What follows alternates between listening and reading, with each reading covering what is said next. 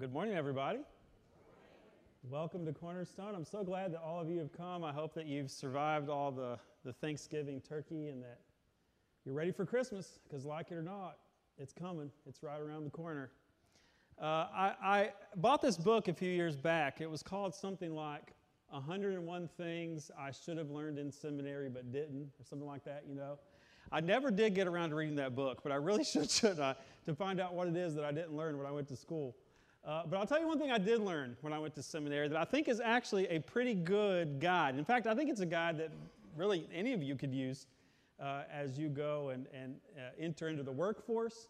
One of the things that they said is that when you go to a job interview, you don't just need to prepare to be able to answer their questions. You need to go in with a bunch of questions on your own and put the interviewer on their toes a little bit, you know? Because the reality is you might realize that you are signing up to work at a job that you don't even want when it's all said and done. And so I remember one time I went to this church and I'd got a call from this particular elder who wanted me to come and to interview at the church and be their youth minister, I think. And so I went to the interview, and I made sure when I went to have my own list of questions prepared and ready to go.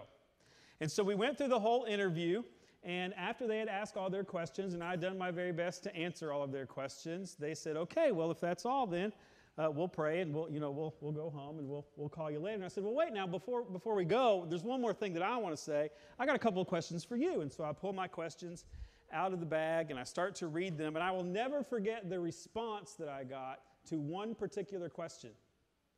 One of the questions I asked is, as a group of elders, what do you think this church will look like 10 years from now? I wanted to see if they had some kind of a vision, some kind of a goal and a purpose, for the church. What do you think this church is going to look like 10 years from now? And I will never forget this answer. This one elder looked back at me and he said, "I think in 10 years from now, I would like for this church to look exactly like it looks now, only smaller." I thought, did I misunderstand you? I said, what do you want this church to look like 10 years from now? No. I want this church to look exactly like it looks now, only I want there to be fewer people in it. Now, I should have known right there, red flag, stay away, But foolishly, I took the job. Well, anyway, at the end of that particular meeting, after I'd asked my questions and heard his silly answer, something else that's completely bizarre happened. Just as we were about to go, we once again said, "Okay, if that's all, we're going to pray and we're going to go." That same elder who invited me to come, the same elder who had said he wanted the church to be smaller, then says, "I've got one thing I want to share with everybody before we go." And he reaches into his bag and pulls out a sheet of paper. He passes a copy out to everybody in the room. And at the top of the paper, no joke, it says the words, "The 10 reasons we should not hire Paul Potter as our youth minister." Y'all want to know his name? I could tell you because lots of you know him, I bet. His name is Diotrephes. Well, of course, that's not his real name, right? Because I wouldn't be a jerk and tell you that in front of everybody, right? But I called him Diotrephes because he is a whole lot like an elder from the Bible whose name is Diotrephes. He's a whole lot like this fella from the book of 3 John who wants all the attention in the church to be on him and is not so willing to welcome outsiders into the group. And so today, as we continue this series, One Hit Wonders, as we're talking about these books of the Bible that only have one chapter in them, we're going to talk about what it means to be a Diotrephes and how it is that one person who's full of pride and focused only on themselves can really mess up a church. And that's definitely true if that person finds themselves in the middle of the church's leadership. Let me read you what it says in 3 John chapter 1. This is verses 1 through 4, and then I'm going to skip down to verse 9. It says, "This letter is from John the elder. I'm writing to Gaius, my dear friend, whom I love in the truth. Dear friend, I hope all is well with you and that you are as healthy in body as you are strong in spirit. Some of the traveling teachers recently returned and made me very happy by telling me about your faithfulness and that you are living according to the truth. I could have no greater joy than to hear that my children are following the truth. I wrote to the church about this, but Diotrephes, who loves to be the leader, some versions of the Bible have this as, he loves to be first, refuses to have anything to do with us. When I come, I will report some of the things he is doing and the evil accusations he is making against us. Not only does he refuse to welcome the traveling teachers, he also tells others not to help them. And when they do help, he puts them out of the church. Dear friend, don't let this bad example influence you. Follow only what is good. Remember that those who do good prove that they are God's children, and those who do evil prove that they do not know God. It seems like the situation in this early church was this. Paul, Peter, James, John, the apostles and all of their helpers, they would go around the world, and as they went, they would make new churches. But here's the thing. Unlike today, where you might have a preacher at your church who stays for 10 or 12 or 20 or 50 years, right? These people could only stay at a church for a relatively small amount of time. After all, it was their goal to plant new churches, right? And so if they were going to plant new churches, they couldn't stay at one church. They had to move on to a new place. And so after being at a church for a few months or a few years, the preacher would move on to some other place to start some new church, and they would leave behind elders who would care for the church. Now here's the thing. After only a year or two of listening to preaching, you don't know everything that there is to know about the Bible, right? I mean, the reality is that after a lifetime of listening to sermons and writing sermons about the Bible, you still don't know everything there is to know about the Bible. And so because of this, traveling teachers might show up who had been sent by the apostles and such, and they would fill in some of the gaps for you, Preachers like Timothy and Titus and Epaphras might come in behind Paul or Peter or James or John and continue their work there in these communities. Well, at this particular church, which probably was in Asia Minor, it seems that there was this one person named Diotrephes who did not like it when new preachers came to town. He did not like it, presumably because he liked being the preacher. He liked being in the spotlight, so to speak, He liked having his thumb on top of everything so that he could be in charge of everything all the time. And he knew that if other people came in, he might not be as good a preacher as them, or he might not know as much as them, or he might not have the same leadership gifts that they have, and it may cause him to lower his position a little bit in the church, And so he decided the best way to fix this was just to make sure that nobody else came in. It's kind of funny because it's the opposite of what we talked about last week. Last week we talked about how false teachers were coming into the church, and when they came in, they were causing trouble. But this time, we're not talking about false teachers. We're talking about good teachers who show up at a church and who only want to help. However, this one elder refuses to let them get involved because he's afraid that he might lose his own prominence. What Diotrephes faced was a problem with pride. And because of his pride, he refused to welcome other Christians into his community. Do you know what the recipe for a dying church is? People who are full of pride and who are unwelcoming. But lucky for this church, Diotrephes was not their only leader. Because in the mix was also this friend of John whose name is Gaius. And so this letter is actually written to Gaius, who seems to be really quick to welcome people who are traveling into the church so that he can make them feel at home and ultimately so that they can learn what they have to say about Jesus. And so John said to him in those words that I already read to you, how proud he is of him, of letting these other teachers come in, these teachers sent from John, so that they can help to edify the community there and to teach about Jesus and fill in all the gaps that John might have left out. Lucky for this church, there was Gaius. And here's what it says about Gaius and what he was doing if you go on and read in verse 5. It says, I am writing to remind you, dear friend. Oh, that's the wrong. I did it again. I did that last week too. This side of the page is one book. This side of the page is another. Okay, here we go. Dear friend, you are being faithful to God when you care for the traveling teachers who pass through, even though they are strangers to you. They have told the church here of your loving friendship. Please continue providing for such teachers in a manner that pleases God, for they are traveling for the Lord, and they accept nothing from people who are not believers. Thank you, Gaius, for taking care of these people, because they've been sent by God. They've been sent to edify the church, to make it better as they teach people about Jesus. You know, it's actually really important that standing up front on Sunday mornings is a cacophony of voices. Because here's the thing, as wonderful as I am, there are all kinds of you out there that don't like me, right?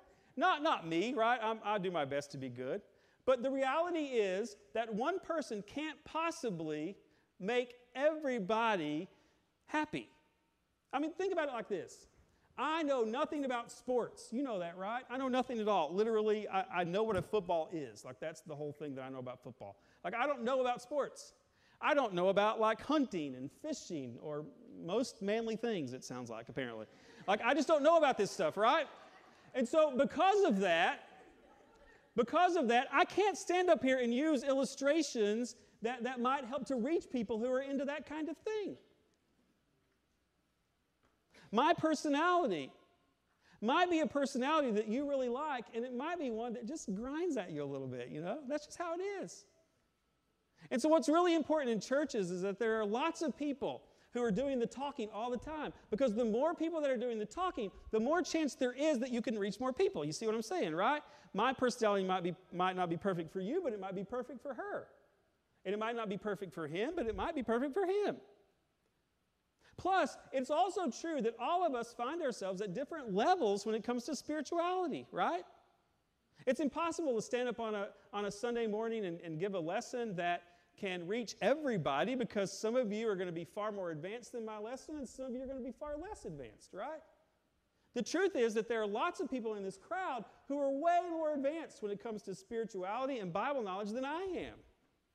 And so what we have to recognize is that it's good for different people to talk, right? And that's exactly what John is trying to say here. Look, it's so great that you're welcoming these people into your church and that you're letting them share in the teaching, because we trust these people and we know that they've come from Jesus and they're trying to make things better. But you got to watch out for Gaius, because, not Gaius, Diotrephes. You've got to watch out for Diotrephes, because Diotrephes is so stuck on himself. And he's so stuck on making sure that nobody listens to anybody but him. He's so worried about keeping control of everybody else and keeping everybody under his thumb that he's pushing these other people away. This is actually, if you look into it, one of the first signs that a church is going to be in really big trouble someday.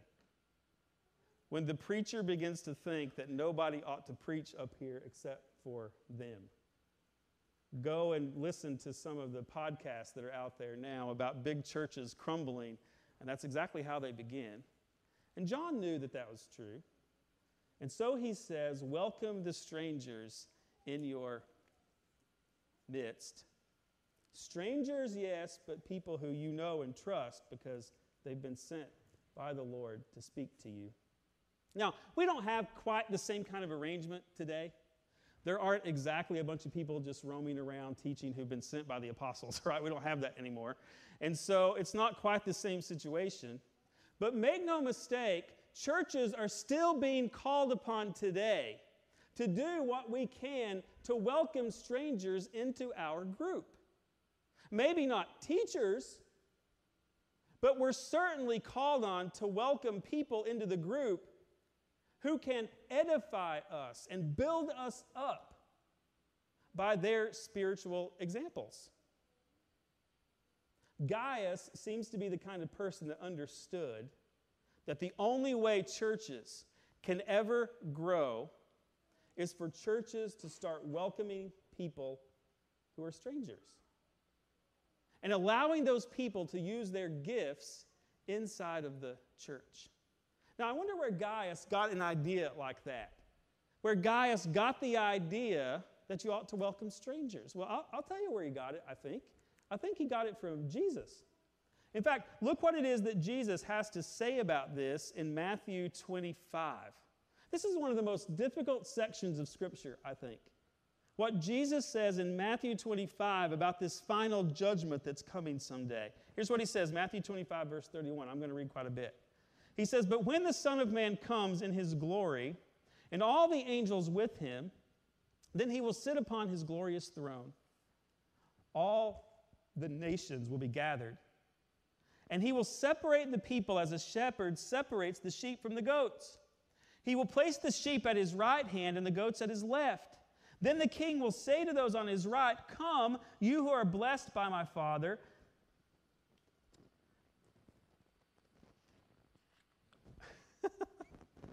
I'm so sorry. You all, listen, I am like ADD. I cannot help but share with you the stupid things that go through my head. And then here's what happened.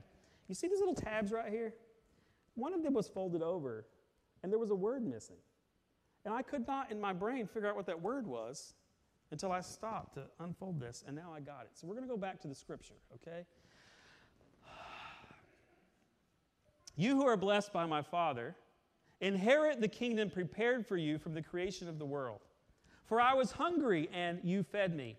I was thirsty, and you gave me a drink. I was a stranger, and you invited me into your home. I was naked, and you gave me clothing. I was sick, and you cared for me. I was in prison, and you visited me. Then these righteous ones will reply, 'Lord, when did we ever see you hungry or feed you? Or thirsty and give you something to drink? Or a stranger and show you hospitality?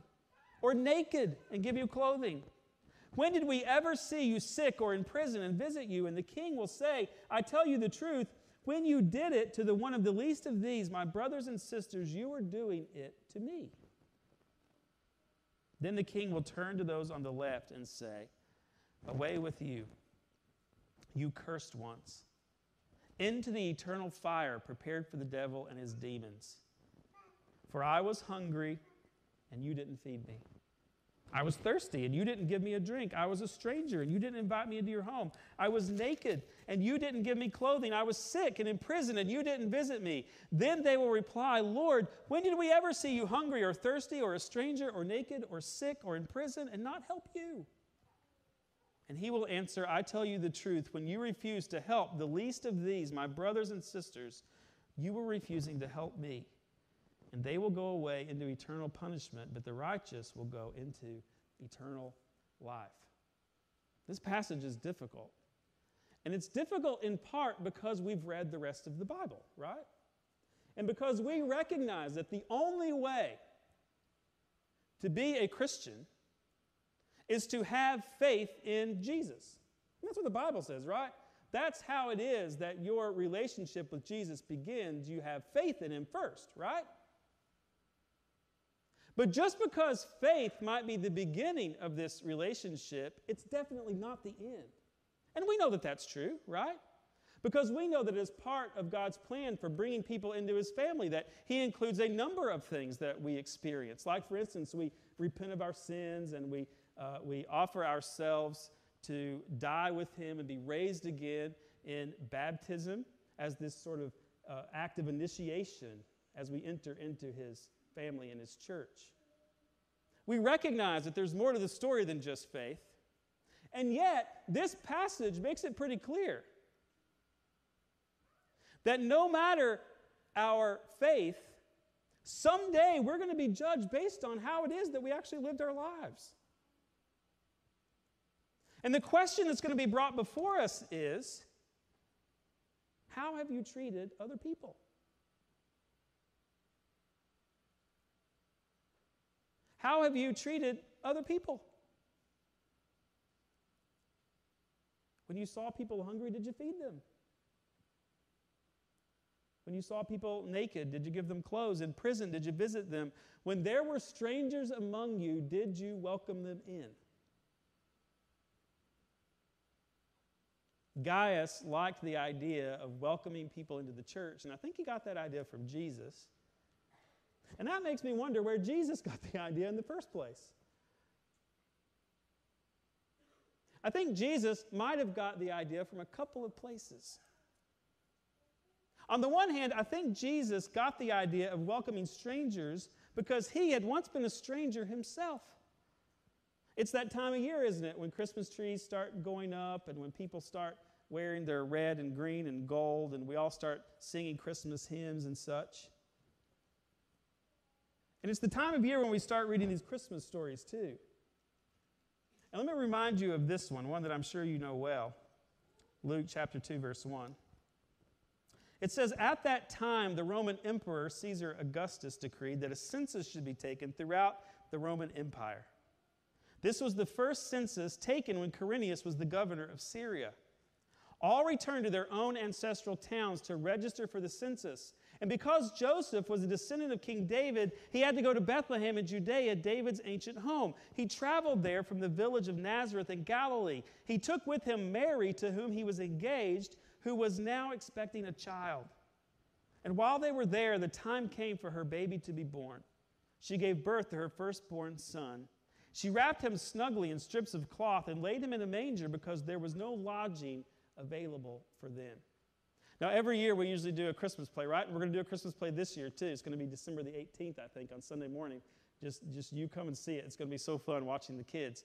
But we often do the Christmas play, and there is a Joseph and a Mary and a little baby Jesus, and sometimes there's an innkeeper who comes in, you know?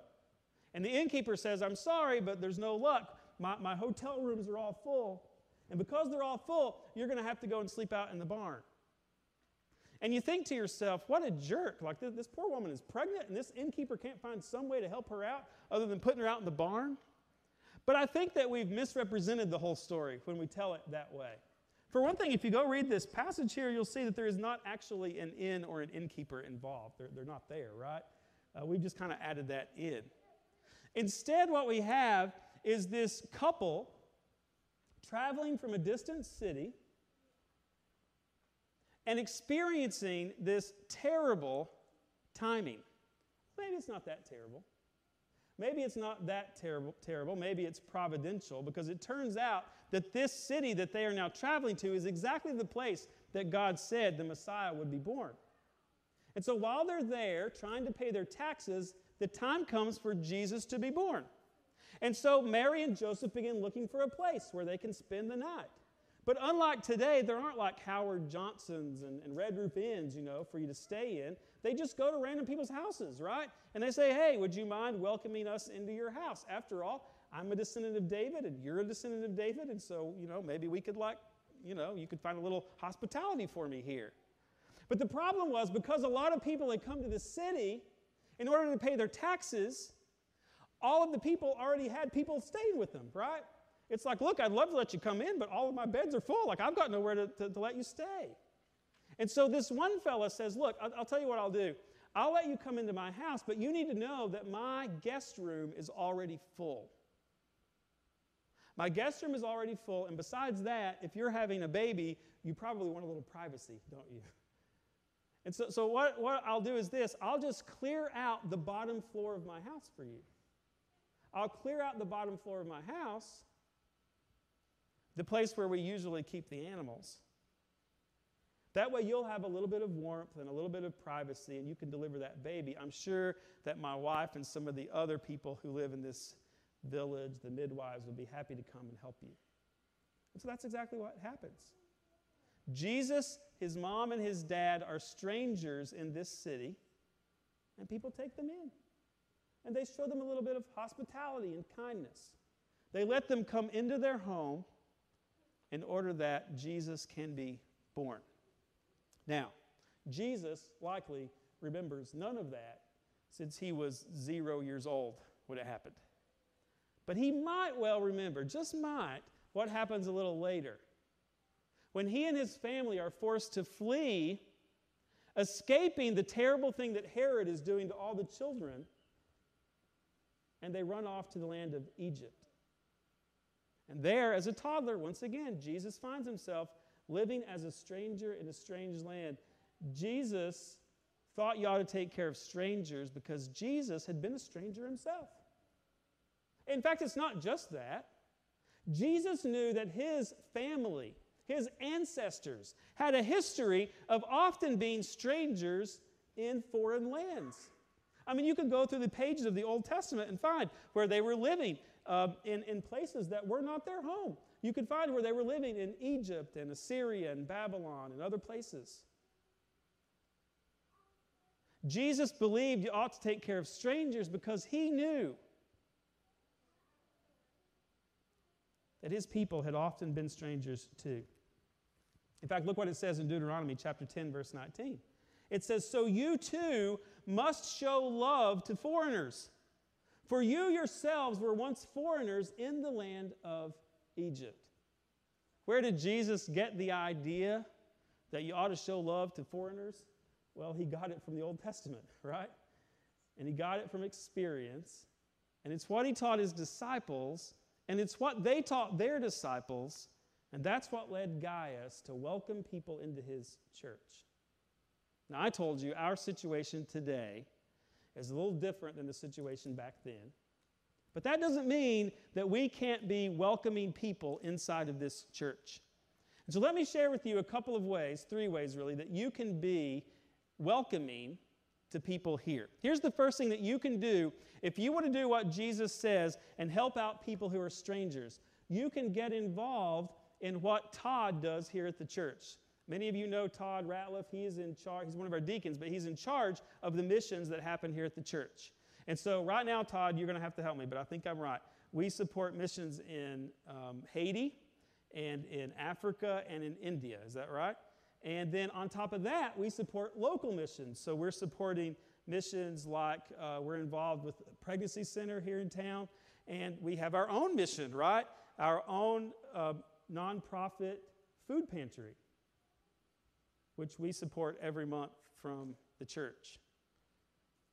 And so if you want to get involved in helping people who are strangers, a really great way to do it is to get involved in the kind of things that Todd tells us about sometimes. And I know some of you are doing that already. Like, you've already this year bought Christmas presents for the kids in Haiti, and you have helped pack rice for folks who live in really difficult parts of the world.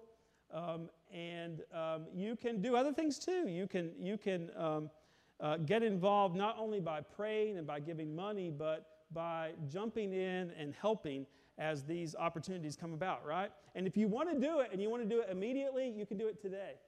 Because it turns out that today at 2 o'clock is our food pantry. And we need people to help us to unload boxes and to put boxes in cars and to fill out paperwork and just to say hello to people and offer people a cup of coffee or something. By doing that, you really can show strangers that they are welcome here. Well, a second way that you can jump in and you can help people who are strangers, just like Jesus asked us to do, is that you can just be good about being welcoming to church guests who show up. We have a lot of first-time guests who come here. And it means a lot to people who've never been to a church before if you just say hello to them. It means a whole lot to them if you're willing to ask them to go to lunch with you after church or ask them to come and sit by you during the service. And boy, it doesn't even cost very much at all for you to do that kind of thing, does it? It turns out going to church can be a really scary thing. If you've never been to church ever your whole life, then you might not know exactly what it is that goes on in there. And maybe you've heard weird stories, right? And you're not sure when they're going to bring the snakes out and stuff like that. And so, you got to be like a little bit worried. Well, so they need people with friendly faces to say hello and come sit with me and let's talk and let's be buddies so that they know that this place isn't scary. But even if you've been to church before, if you're just going from like another city or something and you're coming here and you're already a Christian, you're already a churchgoer, it can be really scary to go to a church. Because just because you know what church is about, you don't know what this particular church is about, right? And just because you don't even though you know what church is all about, you don't know the people who are sitting in the pews with you. And so you can be in a room full of 200 people and still feel like you're by yourself. I remember one time, I've told you this story before, but it's the best. One time, I went to this church up the road. I was preaching at like a revival or something, I don't remember. And I got there early, and all the seats were empty in the auditorium. It was literally 200 chairs. They were all empty. And so I sat down in one of them, just kind of waiting for somebody to show up, And so my friend shows up, and I go over and sit by my friend. 2 people in a room with 200 chairs, okay? Well, we're sitting there talking, and as we talk, I feel this like presence behind me, like somebody breathing down my neck. And I turn around, and there's this lady there, and I say, hey, how you doing? It's good to see you. I'm Paul, whatever. Like the normal things you say. Well, after I introduced myself to her and all that, the conversation kind of, it just went into a lull. So I turned back to my friend and started talking to him again. Well, a few minutes later, I realized that this lady hasn't moved. She's still right there over my shoulder. And so I turn back to her, and I think, well, she just wants to be involved in the conversation. And so I start talking to her, and I'm like, hey, so, well, it turns out she does not care at all about what we're talking about, and she does not want to be in the conversation. And she makes it pretty clear, because ultimately she kind of just turns her back to us. And so I turn back to my friend, and we're talking, and then a few minutes later, I feel her, and she's right there again, like right on top of me, and I'm like, what is going on? And then it hits me. Have you all figured out what it is? I turn to her, and I say, I'm sitting in your chair, aren't I? And she says, yes, you are. And so my friend and I literally moved over one seat, and then she sat down in her chair. 200 empty chairs. She had to have that one. Now, was she being mean? No. That's just her chair. That's just where she always sits, right? That's just what was normal to her. And that's the problem with church people. If you come here every week, and this feels like home to you, then you might forget that there was a moment when you were once a stranger here. You might forget what it was like to show up somewhere new, not knowing anybody, and just hoping somebody says hello.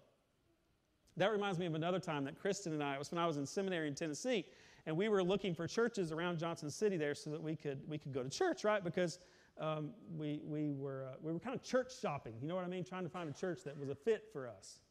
And so we went to a couple of different churches, and finally somebody said, you really need to go to this church. It's my church. It's the best church. You'll love it. And so I go to this church. It's a huge, big church. It's got several thousand people in it. And we go in and sit down in the church. We listen to the music. We worship. We take communion. We do the sermon. It was all so good. Great service. And not one person ever spoke to us the entire time we were in the building. And then as we were leaving, it irritated me, because I was already a preacher at this point. It irritated me that nobody talked to us. And so I was, of course, complaining about it, because there you go. And so as I'm walking out the door, I said, Kristen, there's the preacher. And he was standing in the back of the room like preachers often do, and they were shaking hands, And I said, he has to talk to us because he gets paid to talk to us. And so I go on up towards him, and it's my turn, and I'm thinking, here's my chance. He's finally going to say hello, and I put my hand out like this to shake his hand. And exactly at the moment that I put my hand out, somebody beside of him says, hey, pastor, can you whatever? And he goes, yeah, I can help you, no problem. And he doesn't shake my hand. We went to an entire church service, and not one person spoke to us or shook our hand. And we never went back. That other person might have loved their church and thought it was the best one ever, but we went to a different one. If you want to do what Jesus said and welcome strangers, one way that you can do it is by just welcoming people here. Let people know you love them, and that will help them to know that God loves them too. Now, let me give you one more way that you can help strangers here, and that is to help the actual literal strangers, right?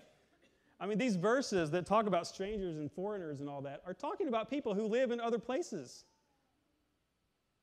And I realize that here in the mountains we can be a little bit insular, And I recognize that we've all got big families and such, and we kind of stick with our family. We're a little bit clannish, you know.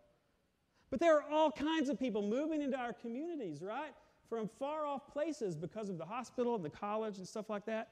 And so we need to be willing to do what we can to include people in our groups, right? Not just here, but even our other groups out in the community and such, right? Let's do whatever we can to welcome people the best that we can to our mountains, because what we're going to discover is that this place can become its own mission field. And that even right here in our own neighborhoods, there are people who probably don't know anything at all about Jesus, and we can help them to discover it if we're just willing to be friendly. The reality is that there are people here who need help, and we can offer it to them. Not because we have some kind of agenda, but simply because Jesus said we should love strangers and take care of them. The question really at the end of the day just is whether we are going to be like Gaius or like Diotrephes. Whether we're going to be people who are so focused on ourselves that we don't care about the other people around us, or whether we're going to be people who do our very best to try to welcome strangers in. Here's what it says in verse 8 of 3 John. It says, we ourselves should support them so that we can be their partners as they teach the truth. John said that by supporting those traveling teachers, you were taking a part in their ministry. And I think the same applies for the situation that we're in today. By just being welcoming to visitors, by just showing love to strangers in our communities, we can partner with Jesus. And we can show people that we love them and that He loves them too. And so may we here at Cornerstone be a church who shows hospitality to others as we work together toward the big goal of making more and better disciples of Jesus. Why don't we pray? Today, Father, we're thankful for your Son, Jesus, who has given so much in order that we could be made whole and clean. Let us never forget, Father, that we were once strangers, outsiders to this community, outsiders to the church. And let us be thankful for those who welcomed us in, who showed us love and mercy, and who helped us to see Jesus. And help us today, Father, to do the same for others. Help us to show hospitality so that we can work together for the truth. We pray all of this in Jesus' name. Amen. Our Lord Jesus, on the night He was betrayed, took some bread and blessed it and broke it. He shared it with His disciples and said, "Take, eat, this is my body." That same night, He took the cup and blessed it and poured it out and shared it with all of His friends and said, "Drink this, all of you. This is the new covenant in my blood, shed for the sins of the world." And so we do what our Lord Jesus asked us to do. We eat some bread and drink some juice in order to remember His body and His blood, shed for the sins of the world,